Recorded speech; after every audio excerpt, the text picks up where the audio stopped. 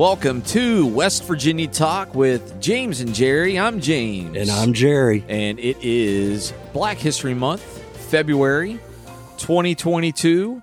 And we celebrate Black History Month in West Virginia because, A, we have some pretty famous African-American West Virginians that we herald, and we have friends in the state that, look to these people as inspirational role models. Sure. Yeah. And we're doing this for them too. So basically it comes down to we're doing it for ourselves though. Well, and it's funny that you just said that because there's a lot of truth to that.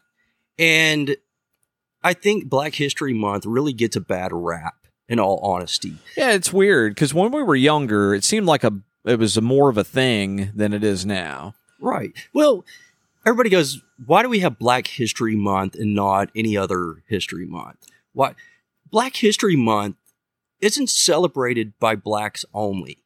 And black people don't celebrate their history 1 month out of the year. They celebrate their history year long. But that's what Morgan Freeman said. Right. What it is it's just putting an emphasis on a section of history that was overlooked in large for a long period of time to we're really trying to make up ground on time lost of learning about Black history and other cultures because of the fact that it was whitewashed for a long time. Well, let's go back in history to 1926. Historian Carter G. Woodson and the Association for the Study of Negro Life and History, we don't use that term anymore, but they announced that the second week of February to be Negro History Week. Now, why the second week of February? Was it something with emancipation? Nope. Okay. So I'm drawing a blank. It was chosen because it coincided with the birthday of Abraham Lincoln and Frederick Douglass. Okay. Their birthdays were February 12th and 14th. Both of those dates were celebrated by black communities in the 1800s. For obvious reasons. So he put this week together. He deeply felt at least 1 week would allow for the general movement to become something celebrated annually. So he worked on this for about 10 years, and he put it out in a collection of writings called the Journal of Negro History. And he realized that subject deserved to resonate with a bigger audience. So, if you look at the first one back in the 20s, of course it wasn't met with a lot of fanfare. Right. So he decided to get on board with some educational systems in states, and not many were having anything to do with it. 3 states did: Delaware, North Carolina, and West Virginia. Really? Yes. So West Virginia was one of only 3 states to start celebrating Negro History Week. Now, Baltimore, as the city did, and Washington, D.C. did. Okay. Like I said, when you were going for the third one there, I was really anticipating that you were going to give another state that was actually coastal. You know what I mean? And so that surprised me. Yeah, this one here. And I'm sure it surprises a lot of people. So at the time of that week's launch, he thought that teaching black history was essential to ensure, quote, the physical and intellectual survival of the race within broader society. So that's how we got that started. And of course, a week turned into a month. It's impressive how somebody can feel that much conviction and turn a dream into a reality. You always have to be, no matter what it is. It's got to be bittersweet, though, in a way, because Woodson's home state of Virginia didn't want to have anything to do with it. Right. So, but West Virginia was. Of course, West Virginia, the only state created by a president, and it was because of the Civil War, and the region of Western Virginia that was broken off of Virginia during the Civil War, it was broken off because their economy did not fit the rest of Virginia's economy, right, which was agricultural based, and that required slaves. Right. Now, let's not kid ourselves. There were slaves in West Virginia, but during its creation, there were 12,000 slaves in West Virginia, and that pales into comparison to Virginia's 500,000.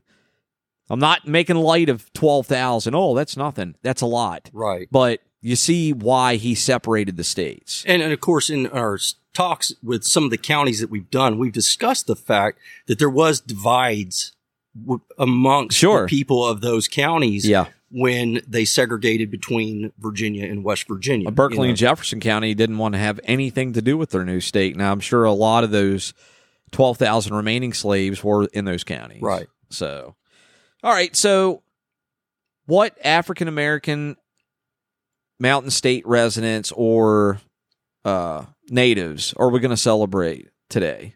Well, I think you got to start with J.R. Clifford. J.R. Clifford from Williamsport, West Virginia. If you're not familiar with Williamsport, it is in Grant County, just across the Mineral County line. And, of course, when he was born, Grant County was Hardy County. So he was born in Hardy County, Virginia in 1848. And at the tender age of 15, he enlisted in the Civil War. By the time he was 16, he was a corporal. And that's when the war ended. He was only 16 years old.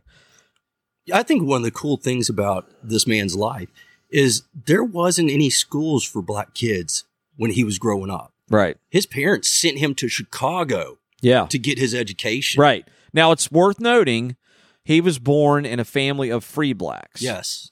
So, now, he got a degree at Storer College. And if you're not familiar with Storer College, check out the next installment of Black History Month on West Virginia Talk. Storer College was a historically black college in Harpers Ferry, and we'll discuss why it was built in Harpers Ferry next time.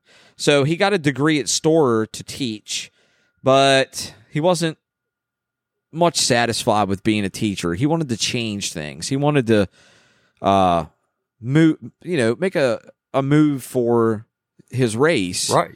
And, help the African Americans, progress in life. So he started a newspaper, and it was called the Pioneer Press? Yes, the Pioneer Press. The Pioneer Press. And that was in 1882 that he started that. Okay. Oh, it was 1882? Yeah, you're right, Jerry. 1882. Right. But it was a nationally distributed black newspaper. It wasn't just a local paper or a state paper. It was national, and it was shut down in 1915 because Woodrow Wilson wanted it shut down. Yep. So there was a lot of suppression during that era in 1915. Lots. You couldn't serve in the military. You couldn't hold a federal job then either. And I don't care what people want to claim or say. There was not a party for the black people way back when. Oh, I didn't say what party. No, I know. What I'm saying is, no. I'm just making that statement that you hear a lot of times nowadays. People go, well, the Republican Party did this or the Democratic Party did. Right. Listen, right. There was not a party that was there for the black community. Sure. Anybody that believes that is believing a lie. Sure. I mean, Abe Lincoln was the first Republican president, but that was the Abolitionist Party. Right. Okay. So, then he's like, you know what? I think I want to practice law. So he studied law and was admitted to the West Virginia Bar Association, the first black in West Virginia to ever do so, and that was in 1887. So in a short amount of time, he goes from corporal in the Civil War to teacher to publisher to attorney just in a short amount of time. He wanted to keep going up that ladder. Now, he was West Virginia's first black attorney. Yes, and the first recognized by the bar. Right. He was also elected to the Republican National Committee as a delegate. That's impressive. It's unheard of in the 1800s. Unheard of. He was a founder of the Niagara Movement. Now, a lot of people have heard of the Niagara Movement, not exactly sure what it is. First of all, the Niagara name came from Niagara Falls. They didn't meet there. They met in Canada. They called themselves that because of the force that Niagara Falls has, and they wanted to convey that force as a group of black men trying to better their rights for all African Americans in the country. And one of his fellow founding members of the Niagara movement was famous civil rights leader W.E.B. Du Bois. Wow. And a lot of people know him as the founder of the NAACP. Right. And we'll get to that here in a minute. So I guess what he would be most known for is he was the attorney in this case called Williams versus Board of Education. Now, this was a case in Tucker County. Carrie Williams, was it Carrie Williams? Yeah, Carrie Williams. She was a public school teacher for black children. So the county came to her and said, look, the white teachers are going to get paid to teach for 8 months. We're only going to pay you for 5 months. And it was then their excuse was there's not as many black children in school. We don't have as much money for them. So we don't have as much money to pay you. We want you to do the same work, but we're not going to pay you the same. Right. They were copping out. Yeah. So Carrie Williams and J.R. Clifford get together, and he says, okay, we're going to fight this, but we're going to go at it from a different angle. Do you have savings? You and your husband, do you have savings? She said, yeah, we have savings. And he said, good. I want you to teach the 8 months. Get paid for 5, but I want you to teach the 8 months. When you're done, then we're going to sue the school board. And here's his angle. It didn't matter who was going to be on that jury in Tucker County. It could be 12 white farmers that are men. If he argues this woman did the job, but she didn't get paid for it, that's what they would understand. Because back then, there was no teachers union. Right. She didn't have a contract with the state or the county. It was a verbal thing that she didn't agree to. So it was a fightable thing. There was nothing in writing that she agreed to teach for 8 months and get 5 months pay. Right. So he said, do it first, then we'll fight for back pay. And she won. Right. It was a landmark case, and this was 50 plus years before Brown versus Board of Education. That's what I was getting ready to say. This was well before then. So how much was 3 months back pay, Jerry? I'm going to guess not a lot. $121. Holy cow. I wouldn't show up for work for a day.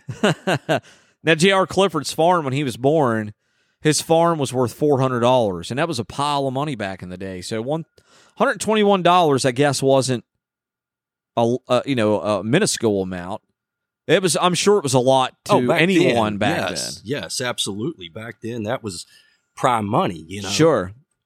Okay, so we're going to talk more about the Niagara movement and the NAACP a little bit later when we talk about another famous black West Virginian. Side note, J.R. Clifford practiced law until he was 85 years old, and the only reason he stopped is because he fell down the stairs and died. Right. Okay? He also, when the Niagara movement became the NAACP, he didn't follow along with it. Why? That I have no clue. I know there was a difference in opinions. What does the NAACP stand for? The National Advancement for the Advancement. And he hated that term colored. He didn't want to be a part of an association that had the word colored in it. Didn't like it. So he said, nah, it's not for me. Right. So another thing about Clifford, he lived in Martinsburg, and there was a case where he was defending someone, and he wanted to have some African Americans on the jury, which in the 1800s that was unheard of. Now, this might have been the early 1900s. I think it was 1910. So he went to the prosecuting attorney and said, I want to have some I want to interview some of these jurors that are African Americans, and the prosecutor was like befuddled with this, and he actually lashed out at J.R. Clifford and punched him, and J.R. Clifford overtook him, and the bailiff had to restrain him. But J.R. Clifford got blood on his shirt, and he kept that shirt as a badge of honor. Okay? Wow. So whenever that attorney was running for re-election, he would get on his bike with that stained shirt that he kept for, I guess, until his death. And he would ride around the county and then hold up that T-shirt and say, he did this to me because he's intolerant. Don't vote for him. And he lost in a landslide. Oh, my goodness. Wow. So a lot of people attribute that loss to J.R. Clifford's attempt to sabotage his campaign. Oh, my goodness. So I tell you what else that I find intriguing about Clifford is that meeting that they held, the NAACP in Harper's Ferry, the second meeting. yeah. Which Du Bois would eventually say was one of the greatest gatherings they had ever had. Well, I mean, they had a Niagara, I think it was the first Niagara movement meeting at Harper's Ferry also. Yeah. There's a picture of him and Du Bois and several others that were the founders of the Niagara movement at Harper's Ferry. But one of the cool things they did, all the people that had gathered there for this meeting, is they walked from Storrs College down to Murphy's family farm. Yes. Was relocation site. Forgot about that. John And Brown's quest to end slavery. now, let me see if I get this right. They viewed that farm as hollowed ground, and they took their shoes off. They did. They took their shoes off and socks off in honor of the fact that they found it to be that special of a place, and they held a ceremony of remembrance. Wow. There's another little John Brown story attached to our Storrs College segment, which will be next time. Okay. But we'll get to that.